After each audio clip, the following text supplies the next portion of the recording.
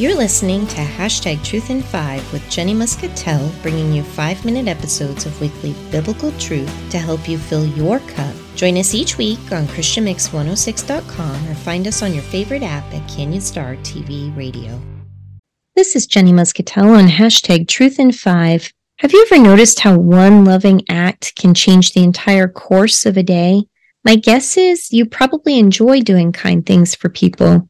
In fact, scientific studies show that the act of being kind actually boosts serotonin and dopamine levels in the brain, which in turn produces feelings of satisfaction and well-being. The Mayo Clinic suggests that this kindness reaction also applies to how we treat ourselves. Sometimes we can tend to be pretty hard on ourselves.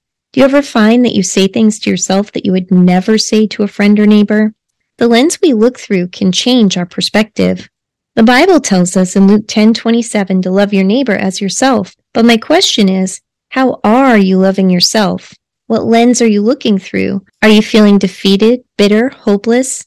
Has the world beaten you down and made you feel like you're not enough, not worthy, not loved or successful? We've all had to peel off those labels of doubt. But what if you could see yourself through God's lens? How much better could you love others? What if each day, when you roll out of bed, you're met with your loving Father's encouraging words with each step you take? Imagine your first foot hits the floor and you hear Genesis 1:27 tell you, I made you in my image. That's a good thought to start the day with. You take another step. There's his voice again, Galatians 3:26. You are a child of the Most High God. You take another step. Psalm 139:14 comes to mind. You are fearfully and wonderfully made. Do you see where I'm going with this? Jeremiah 1:4-5. You were loved before you were born. Jeremiah 29:11. I have a purpose for your future, and it's full of hope. Romans 8:31. I am for you, not against you.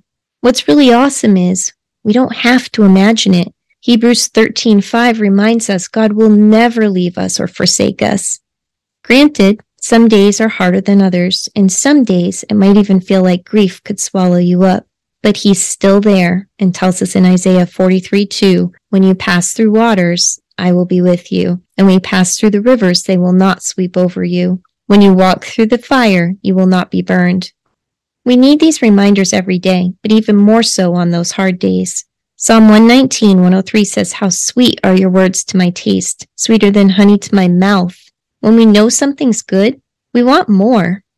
When you think back over your life, and your heart goes to those hard times that you've experienced, what acts of kindness do you remember that helped you?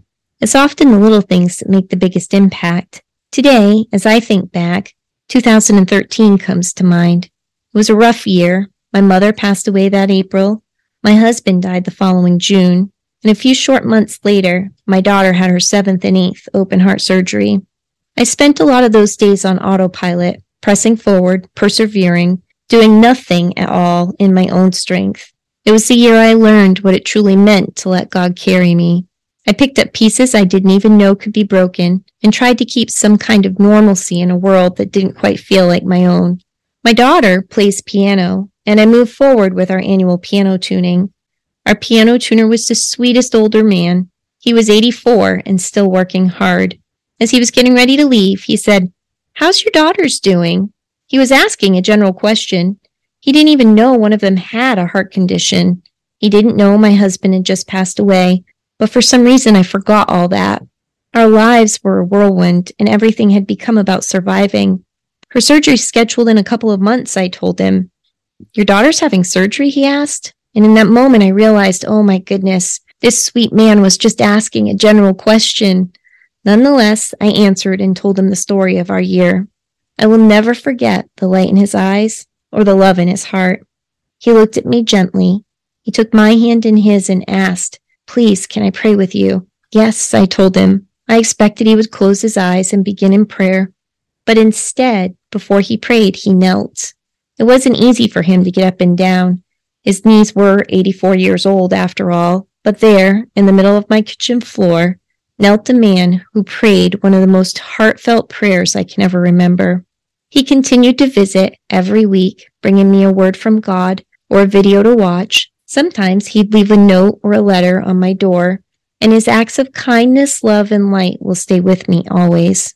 In Matthew 5:14-16, Jesus tells us, "You are the light of the world. A town built on a hill cannot be hidden. Neither do people light a lamp and put it under a bowl. Instead, they put it on its stand, and it gives light to everyone in the house. In the same way, let your light shine before others, that they may see your good deeds and glorify your Father in heaven." So as you go forth lighting up the world, remembering to love your neighbor as yourself, remind yourself as well how very loved you are. Let's pray. Lord, help us to know your love so that we may share it with others. Just as you light up our lives, help us to be a lamp in this world. We pray these things in Jesus' name. Amen. Thank you for joining me today on #Truth in 5, and thank you for listening to Christian Mix 106. Thank you for listening to #Truth in 5.